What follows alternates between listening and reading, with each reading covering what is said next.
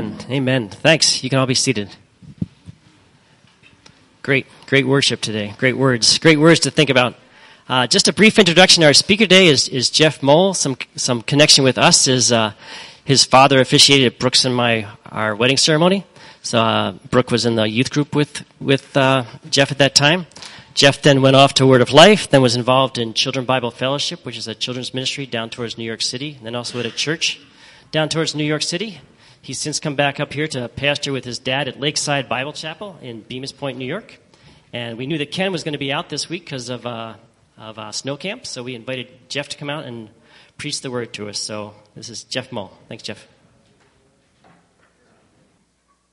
There we go. How about now? Oh, wow. There's power. Wow. Praise the Lord. It's good to be with you all today. And just encouraged to meet some of you on the way in. And my wife is here with me as well, Rachel, Jeff and Rachel Mole. And I always tell people I'm Jeff Nobody, telling everybody about somebody who can save anybody. Because his amazing grace, how sweet the sound saved a wretch like me, you know. He saved me, took me off the road to hell, put me on the road to heaven. How about anybody else? Anybody else been say amen? And we want to look today into God's Word because it's God's Word that has power. You know, Jesus said in John chapter 6, verse 63, he said, "It is the Spirit that gives life." He said, "The flesh profits nothing." He said, "The words that I speak to you are spirit and they are life." So my words, they have no power, they have no strength. Our hope is in Christ alone, as we just sang, amen? In Christ alone. And if you want to turn in your Bibles with me, we're going to be looking in the letter of 1 Peter chapter 1, and verses 1 through 9. We're going to look at his letter. But Father, we need you today. We need you today, and we ask, Lord God, that you would open our eyes, Lord God, to see wondrous things from your word, Lord God. We ask that, Lord, by your word, by your Spirit, Lord God, you would quicken our hearts, Lord God. You know each heart in this room and what each one's going through, Lord God. I ask that you would minister to each heart, that you would strengthen by the power of your word, by the power of your Spirit. Pray that Jesus would be glorified and that, Lord, we as your church, Lord God, would be as light shining in a dark place. We would be as you've called us to be, those called out of darkness into your marvelous light, to be those who proclaim your praise, Lord God, who live to the praise of your glory, so that one more may come to know the hope of everlasting life in you, Lord Jesus. So, Lord, this is your time. We pray, glorify your word, Lord God. Speak to our hearts today, Lord God, and may we be stirred by your word and changed for your glory. In Jesus' name, amen. Amen. I love Peter. Peter was the man who said, "Oh, Lord, not me. I'll never deny you," right? And next news you know, he's denying the Lord 3 times and even cursing and saying, I don't even know him. And yet the Lord restored him. Before he even denied the Lord, Jesus said, when you are restored, when you come back, strengthen the brethren. Strengthen the brethren. And what's encouraging is that the Lord took Peter from denying him 3 times. He restored him at the end of John 3 times. Do you love me, Peter? Do you love me, Peter? Do you love me, Peter? Feed my sheep, feed my sheep, feed my sheep. And then on the day of Pentecost, the Lord took Peter and filled him with the Holy Spirit. And he stood up and he just lifted up Jesus. He stood up and just pointed to Christ, pointed to Jesus who died for all sin, pointed to Jesus who was buried, and pointed to Jesus who rose again. And as Jesus was glorified, lifted up, hearts were drawn to him. And how we need the Lord. Peter wrote in both the first and the second letters of Peter, the letters that he wrote, but he wrote them, he says, to remind you, and so that you may have a reminder after he was gone. After Peter was gone, he says, I'm writing these letters so that you'll always have a reminder. I want you to always be reminded. And so here in 1 Peter chapter 1, verse 1, he says, Peter, an apostle of Jesus Christ. First, Jesus called him when he was a fisherman. He said, "Follow me, and I'll make you fishers of men." And then he commissioned him and sent him out as an apostle. That's what apostle means, sent one. And Peter was sent out to go fish for men. And he's writing here, he says, to the pilgrims of the dispersion in Pontus, Galatia, Cappadocia, Asia, and Bithynia, and Alfred Hammond. Pilgrims. Pilgrims. Is there any pilgrims here who are saying, this world's not my home. I'm just passing through. And more as these days that we're living in, they continue to move on more and more as God's people. We're seeing, we don't belong here. We don't belong here. It's like that guy who wrote the song, "All I know is I'm not home yet." This is not where I belong, you know. Take this world and give me Jesus. Amen? Amen. But Peter says, he's writing to the pilgrims, to the sojourners. This world's not our home. We're strangers. We're aliens in this world. Jesus said in John chapter 17, verse 14, he says, "They are not of this world, even as I am not of this world." And he prayed for the disciples, and he prayed even for us, for those who would believe. After, he prayed that the Father would keep them from the evil one. So Peter writes, and he says, to the pilgrims of the dispersion, "But you are elect. You're elect. You're chosen. You're elect, chosen according to the foreknowledge of God the Father, in sanctification of spirit, for the obedience and sprinkling of the blood of Jesus Christ." You've been chosen by God, not just, wow, I'm picked for the team. You ever be in the pickup games in high school or grade school? And I remember standing on the line and the line's getting shorter and shorter and everyone's getting called, and it's like, I'm the last one, I'm still here. I guess you can go to this team over here. But the Word of God says we're chosen. We're chosen. In Ephesians chapter 1 and verse 4, it says he chose us in him before the foundation of the world. Think about that. In Christ, if you're in Christ today, it says he chose us in him before the foundation of the world, that we should be holy and without blame before him in love, and having predestined us to the adoption as sons by Jesus Christ to himself, according to the good pleasure of his will, to the praise of the glory of his grace, by which he made us accepted in the beloved. And in him we have redemption through his blood, the forgiveness of sins, according to the riches of his grace. He chose us in Christ Jesus. He chose us before the world began. And he chose to say, I'm going to adopt them as my very own, and to call them mine, to call them his very own children, and to make us accepted in the beloved. And it would cost them a price, because without Christ, we were sons of disobedience. We were children of wrath. We were under the sway, just as Adam and Eve in the garden, and in Adam all die.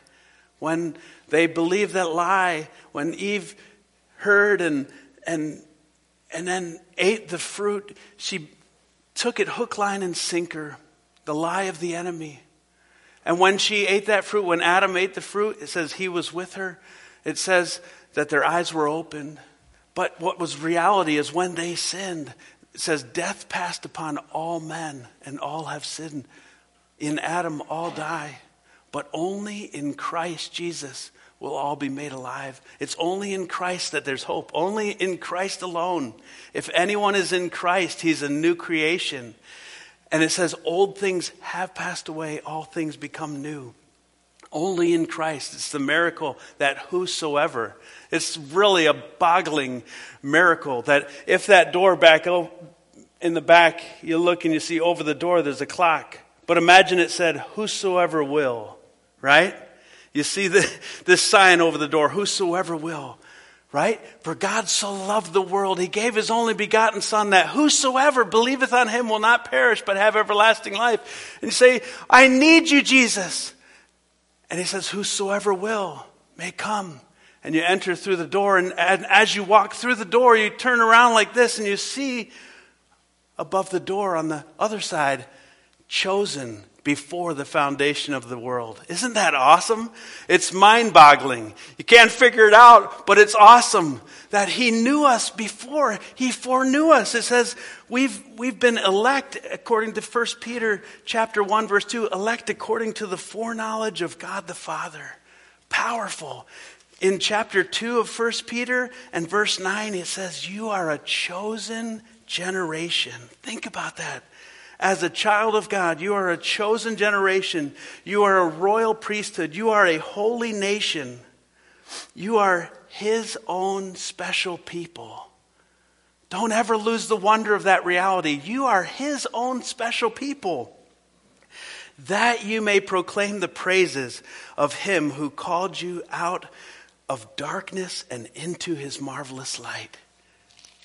Called and adopted, chosen for his purpose, for his pleasure, for his glory, for his honor, to proclaim the praises. Did you, as the sister was playing the piano, and sometimes you just hear the keys just exalting the Lord. May our lives be that way.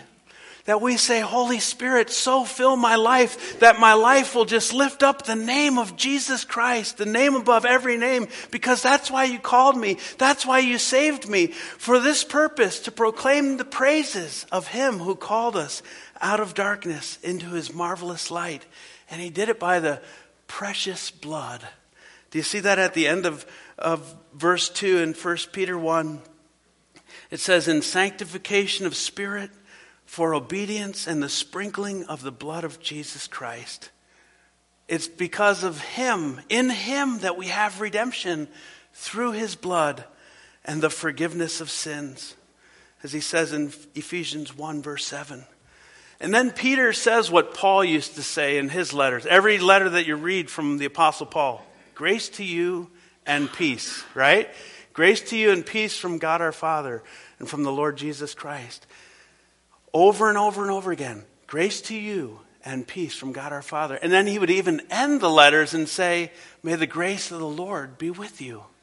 May the grace of the Lord be with you. One of my favorite ones is in the book of Revelation chapter 1, where John says grace to you. John's writing a letter to the church because it's the revelation of Jesus, and he's calling it and sending it out to the 7 churches. But in Revelation chapter 1 verse 4, it says, John, to the 7 churches which are in Asia, and listen to what he says, grace to you and peace from him who is and who was and who is to come. Think about it. Maybe you hear the Grace to You broadcast on the radio. Go further. Welcome to Grace to You. Remember Revelation chapter 1 verse 4. Grace to you and peace from him who is, him who was, and him who is to come. He's coming. He's coming again. And it says, from the 7 spirits who are before his throne, from Jesus Christ, the faithful witness, the firstborn from the dead, the ruler of the kings of the earth.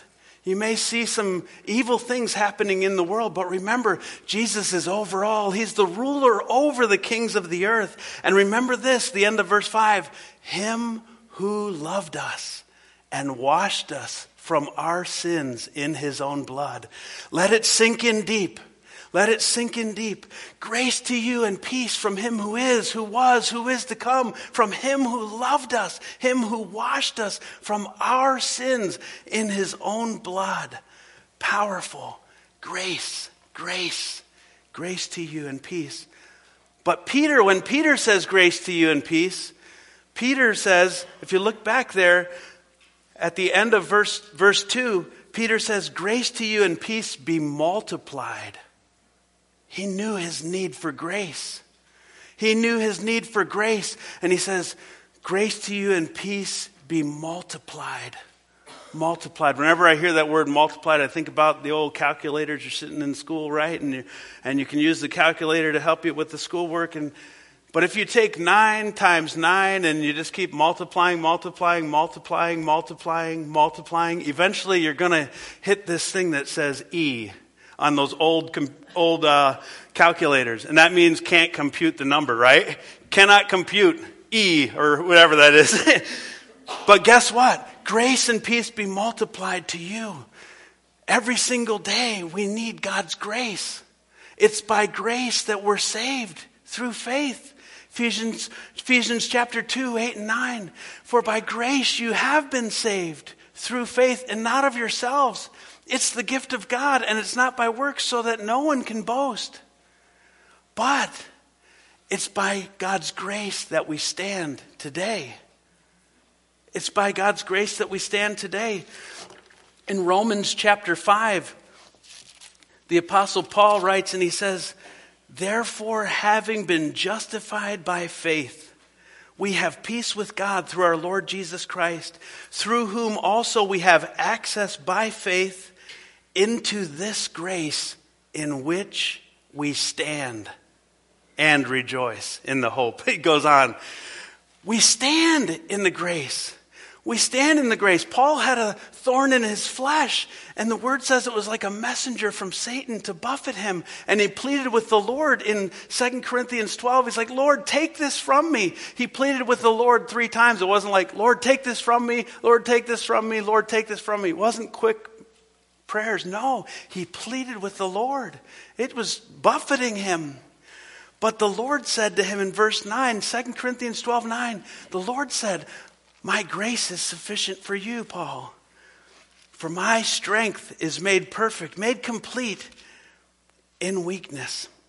It's made perfect in weakness. So Paul said, most gladly then I'll rather boast in my infirmities so that the power of Christ may rest upon me. And then he says some weird things. Verse 10, he says, therefore I take pleasure in infirmities, in reproaches, in needs, in persecutions, in distresses, for Christ's sake, for when I am weak, then I am strong.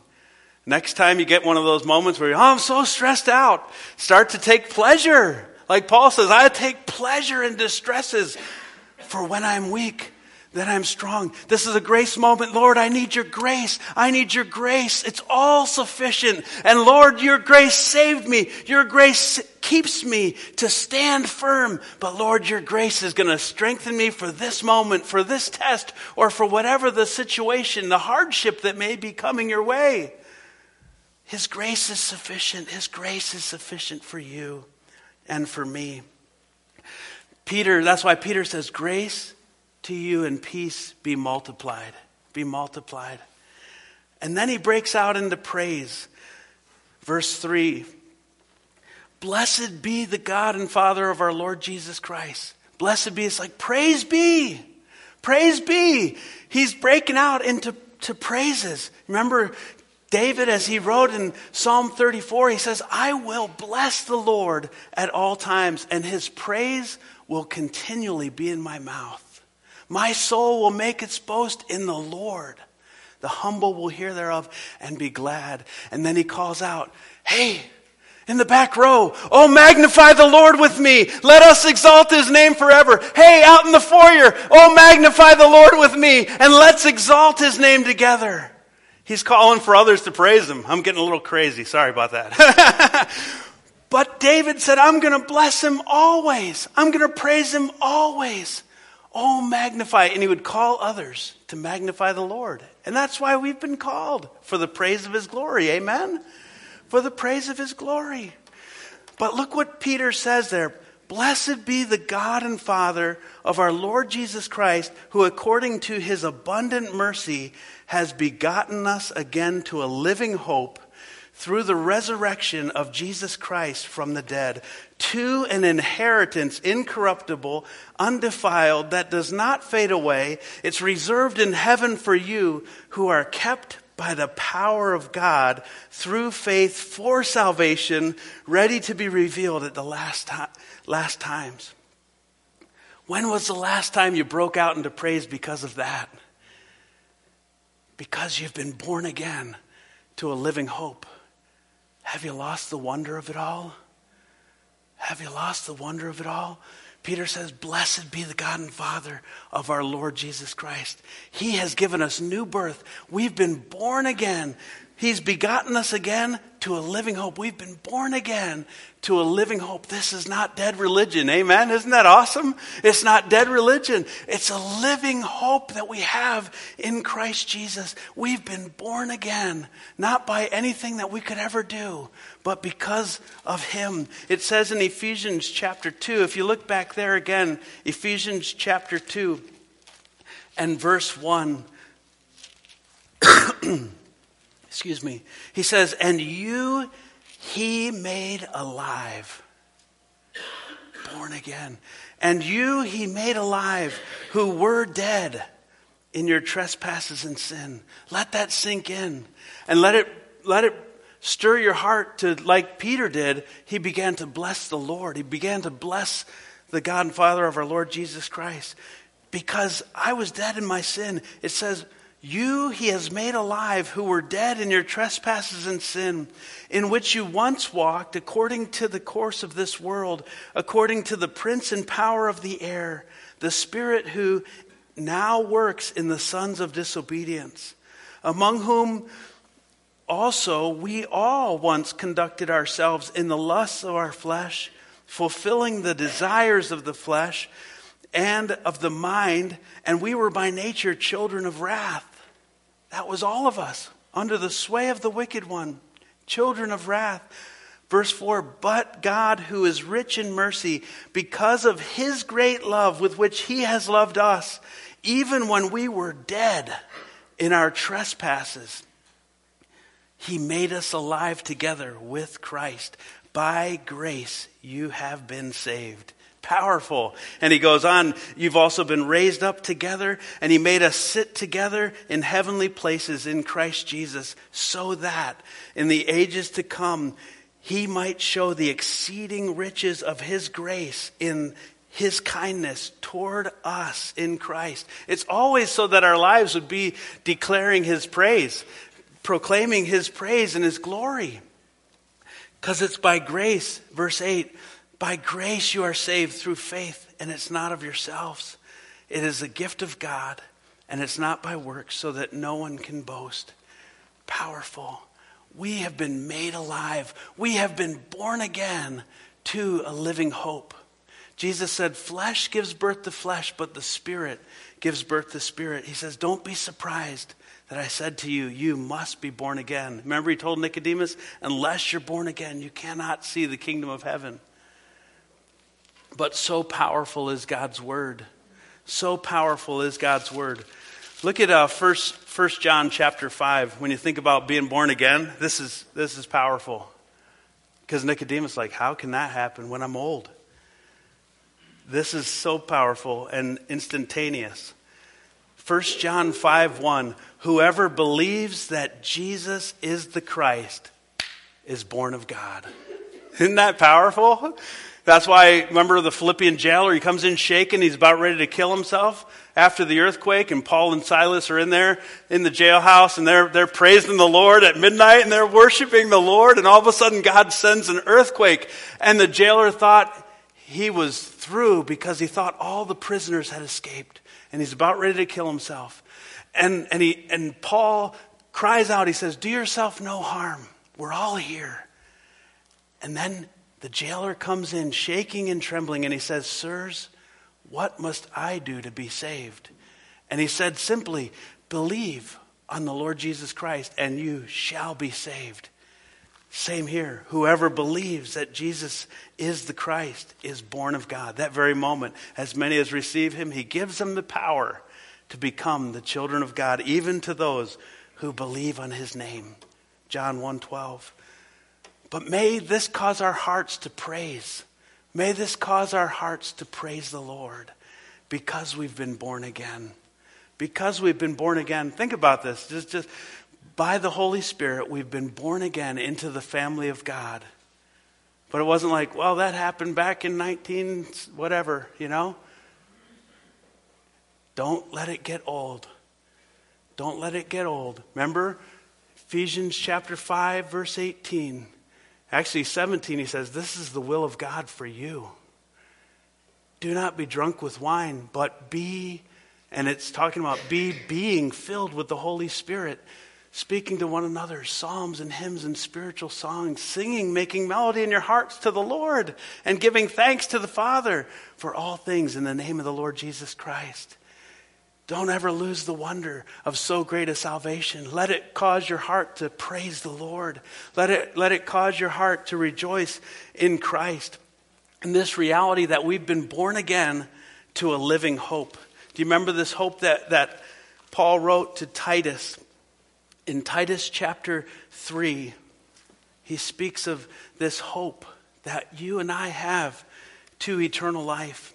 Titus chapter 3, verse 4, he says, when the kindness and love of God, our Savior, appeared toward men, not by works of righteousness that we've done, but according to his mercy, he saved us through the washing of regeneration and the renewing of the Holy Spirit, who he has poured out on us abundantly through Jesus Christ our Savior, that having been justified by his grace, we should become heirs together to the hope of eternal life. We're heirs according to this hope of eternal life, all because of Jesus, all because of what Jesus has done. Our hope is hope of everlasting life. Born again to a living hope. But not only that, if you just look back, maybe it's on the same page or the opposite page there, Titus chapter 2, verse 11. He says, the grace of God that brings salvation has appeared to all men, teaching us that denying ungodliness and worldly lust, listen to this, we should live, the end of verse 12, we should live soberly, righteously, and godly in this present age, comma, so he's still going, of how we should be living. And we should be living, so we should be living soberly, righteously, and godly in this present age, looking for the blessed hope and the glorious appearing of our great God and Savior, Jesus Christ, who gave himself for us, that he might redeem us from every lawless deed and purify us, again, for himself, his own special people, zealous for good works. This hope that we have, born again to a living hope, we should be looking for our blessed hope. This is how Paul said to Titus, we should be living this way, looking for our blessed hope and for the blessed hope and the glorious appearing of our great God and Savior, Jesus Christ. Imagine if he came today. Imagine if he came this week. No one knows the day or the hour. He just said, be ready. I'm going to prepare a place for you. If I go prepare a place for you, I'm coming again, so that where I am, you may be also. Comfort each other with these words. But be looking for this blessed hope. Doesn't mean you go up on the mountain with a white sheet and Jesus is coming, everybody, let's hunker down, No, but in the midst of it all, he says, zealous for good works, so that why? We can do what Jesus said, Matthew 5:16, letting our light so shine before men that they may see the good works and glorify the Father in heaven. The Word of God says one day he who's coming will come and will no longer delay. Hebrews chapter 10. Oh, looking for that blessed hope. Peter's excited about this. He's praising God, praising the Father of our Lord Jesus Christ for all these things and for the security of the salvation, because he knows that he and the church, the pilgrims, we've been born again to a living hope. Our inheritance is reserved for us in heaven, and we're kept by the power of God. Think about that. Your salvation, you couldn't save yourself, and you can't keep yourself saved. You're kept by the power of God. Do you see that at the end of verse 5? You're kept by the power of God. By the power of God. John chapter 10, verse 27, Jesus said, my sheep, they hear my voice. I know them. They follow me. He says, I give them eternal life and they'll never perish. And he says, no one can snatch them out of my hand. My Father who gave them to me is greater than all, and no one can snatch them out of my Father's hand. And then Jesus says, I and the Father are one. You're kept. You're kept by his power.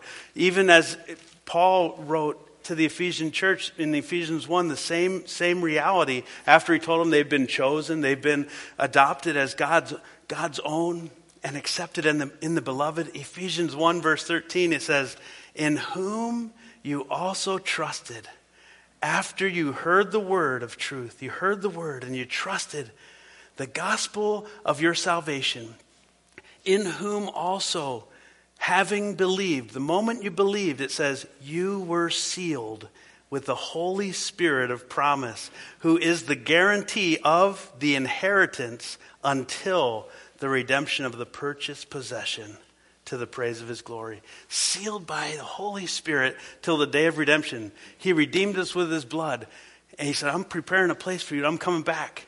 He's coming back for what he has redeemed. And if you belong to Jesus, your body is the temple of the Holy Spirit. The Word of God says you're not your own. You've been bought at a price. So now we should glorify God in our bodies and in our spirit, which belongs to the Lord. And he's coming back to get his possessions. Amen. And as believers, as sons and daughters of God, children of God, we're his possession. We belong to him. We belong to him. If you just take a moment, maybe in your quiet time, camp out on Isaiah chapter 43. At the beginning, he talks about Jacob and stuff. And he says, you're mine. I've redeemed you. I've called you by name. You are mine. It's like the kids playing in the nursery maybe right now. Maybe there's someone with a toy there, and maybe someone's getting hit with a toy saying, hey, that's my toy. No, that belongs to the church. That's not your. But we belong to Jesus. We belong to the Lord. We belong to him. Peter's praising the Lord for this reality. But then he goes further. From just praising the Lord, if you look back in 1 Peter chapter 1, verse 6, it says, in this you greatly rejoice. In this you greatly rejoice. I mean, he's praising the Lord about it, and then he says, in this you greatly rejoice. When was the last time that you just greatly rejoiced in God's salvation? In the new birth he's given you, in the living hope he's given you, in the reality that he's keeping you. You're kept by his power till the day he comes to take you home. When was the last time your heart just greatly rejoiced in Christ? If you go up by Buffalo, New York on a day when the Bills would be playing, I mean, there's always, they get a little rowdy up there, right? The games, football, basketball, baseball, all these different sports. You ever see people get crazy? We were from Philadelphia area originally, and the Philadelphia Phillies, they had a mascot. They have a mascot called the Fanatic, Fanatic, right? And people get crazy. And the mascots sometimes get crazier than the fans. But when was the last time we rejoiced in Christ? When was the last time that you truly delighted yourself and you rejoiced in this reality? Took time and rejoiced. Instead of saying, Lord, is this almost over? God. I mean, there's 2 clocks back there. When I was little, I used to do this. Yeah, right? My heart wasn't greatly rejoicing in Jesus at that time. I was kind of like, all right already. You know what I mean? But Peter was rejoicing greatly. Peter was rejoicing greatly, and he says, in this you greatly rejoice, though now for a little while, if need be, you've been grieved by various trials. Anybody going through a trial? Everyone is either going through a trial, going through a storm, coming out of a storm, or they're going into a storm. The storms come to everyone. Storms come to everyone. But Peter says, you may be going through various trials right now, and it may be grieving you. You may be grieved by various trials. But these trials, verse 7, it says, they happen so that the genuineness of your faith. See, true faith can be tested. It's not just sunny day faith. Amen? It's in the rainy days and the storms that come, the life that's built upon the rock. When the storm comes and beats upon that house, it will not fall because it's founded on the rock. They've heard the word and they've obeyed. But those who heard the word and didn't do anything, their house is on sand. And when the storms come, because the storms come to both houses, the house will fall. But the true foundation, the true faith, when the trials come, it will stand the test. It says the genuineness of your faith, verse 7, being much more precious than gold that perishes, though it's tested by fire. When it goes through that fire test, it will be found to praise, honor, and glory at the revelation of Jesus Christ. It's going to bring glory to God. It stood firm through the test. And you know what? All the glory is going to go back to the Lord. It wasn't us. It wasn't our might. It wasn't our power. It was the Lord. It was only by His grace that He saved me, and only by His grace that I could stand. And His grace was sufficient for me in the midst of that distressing situation, in the midst of that distressing trial. And His power was so manifest in my weakness. And then He gets all the glory. He gets all the glory. Peter talks again, if you read on your own time, all of 1 Peter, 2 Peter. But 1 Peter 4, verse 12, he says, do not think it strange concerning the fiery trial which is to try you. It's going to try you. It's going to test you. There's going to be testings. All who live godly in Christ will suffer persecution. Testings will come, but testimonies will follow. Do not think it strange concerning the fiery trial that is to try you, as though something strange were happening to you. And then he says, but rejoice. Peter is really off his rocker again, right? In this you greatly rejoice. Now trials come and fiery trials come. He says, but in this you rejoice. Rejoice. Verse 13, rejoice. To the extent that you're partakers of Christ's sufferings. We got to remember Jesus. As those tests, as those trials come, remember Christ. Rejoice to the extent that you're a partaker of Christ's suffering. If you remember, put right next to that, 1 Peter 3:18. Christ suffered in our place, the just for the unjust, that He might bring us to God. Christ suffered for you to bring you to God. Otherwise, it would be the lake of fire for all eternity. But Christ said, no. And He suffered in our place to bring us to God. That's so powerful. So rejoice, verse 13.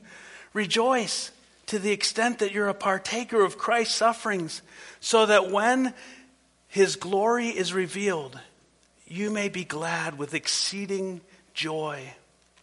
If you are reproached for the name of Christ, blessed are you, for the Spirit of glory and of God rests upon you. On their part, He's blasphemed.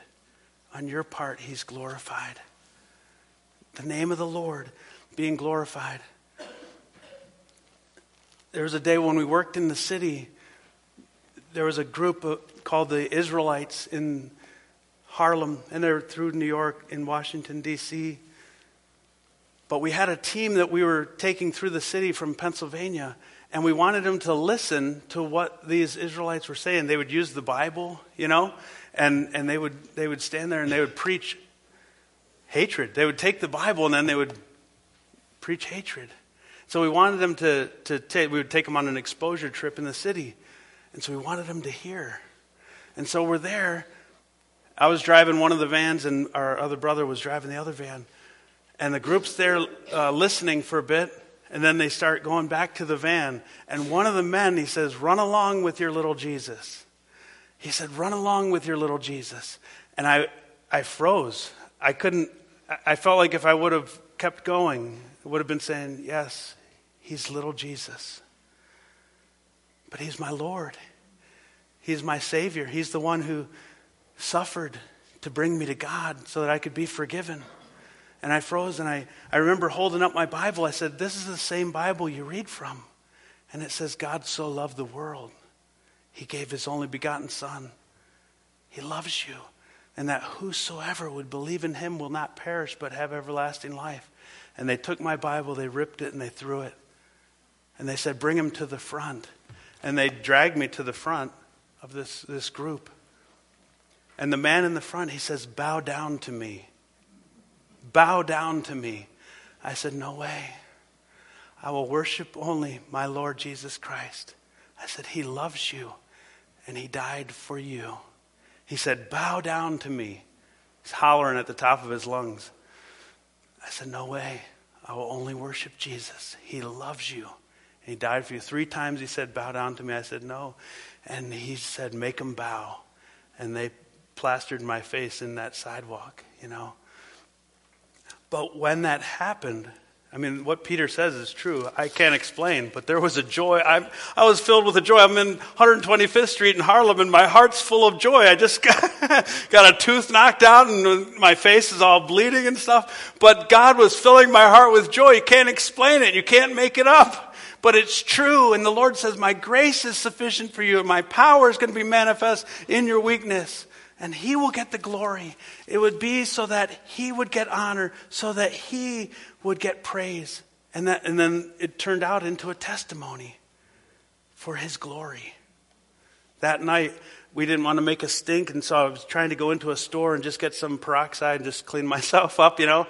And they were so afraid because my whole face was bloody, you know. And they're like, and then this officer found me and took me into the police precinct, and this one officer's cleaning my face, and they're like wanting to do the police report. So what happened?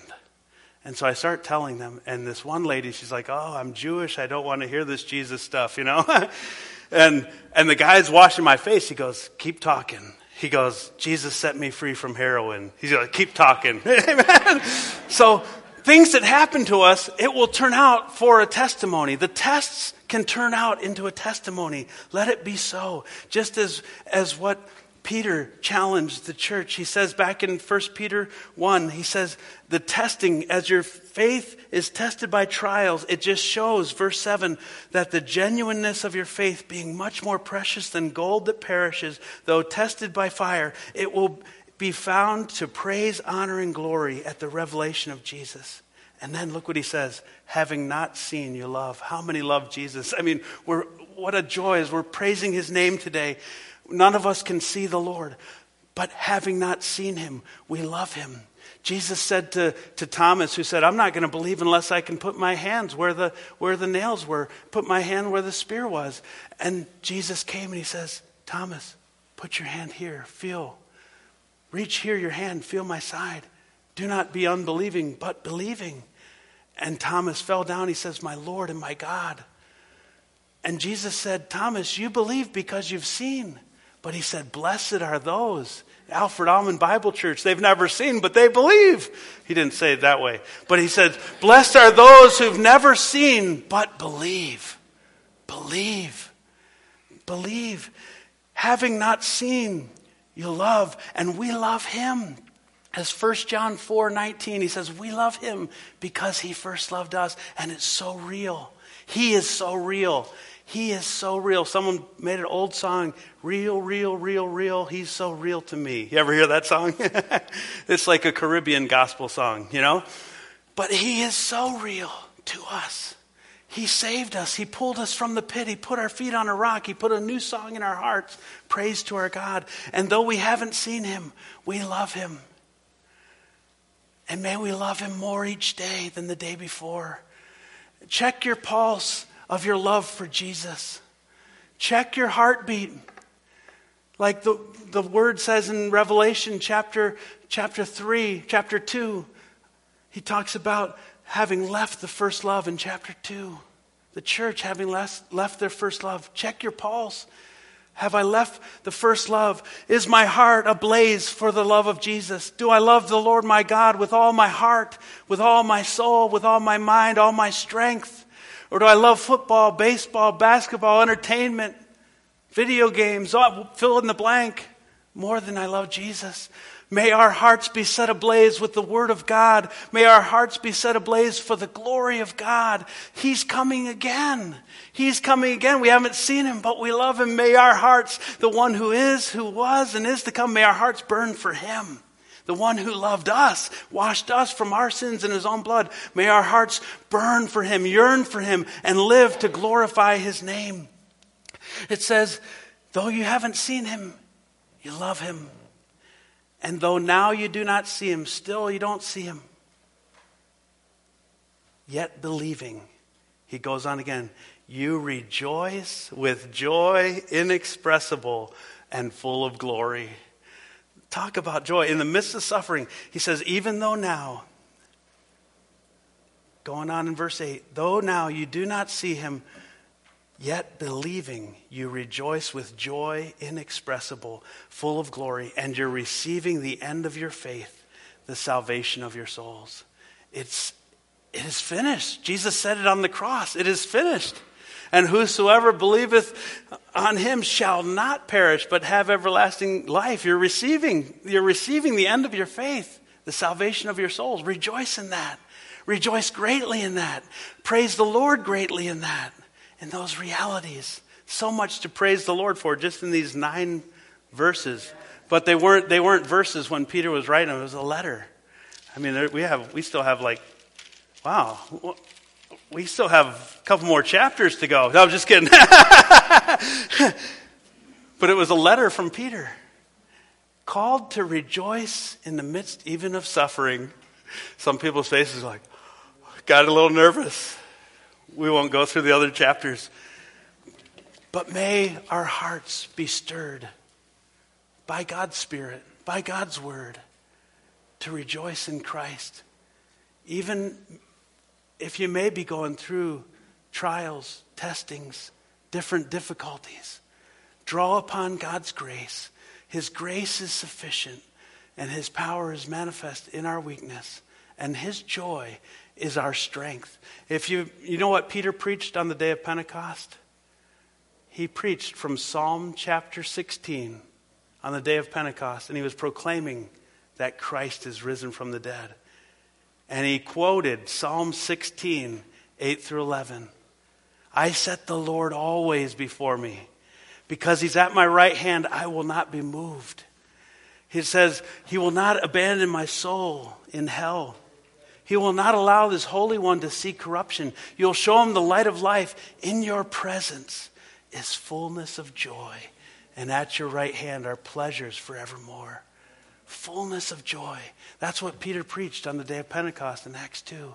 And it's so interesting that as he's writing this letter, he talks about greatly rejoicing and rejoicing with exceeding great joy. I want what he had. And you know what? In Christ we have what he had. Amen? In Christ. We have Christ in our lives. May our hearts rejoice in him. Father, stir that within our lives, Lord.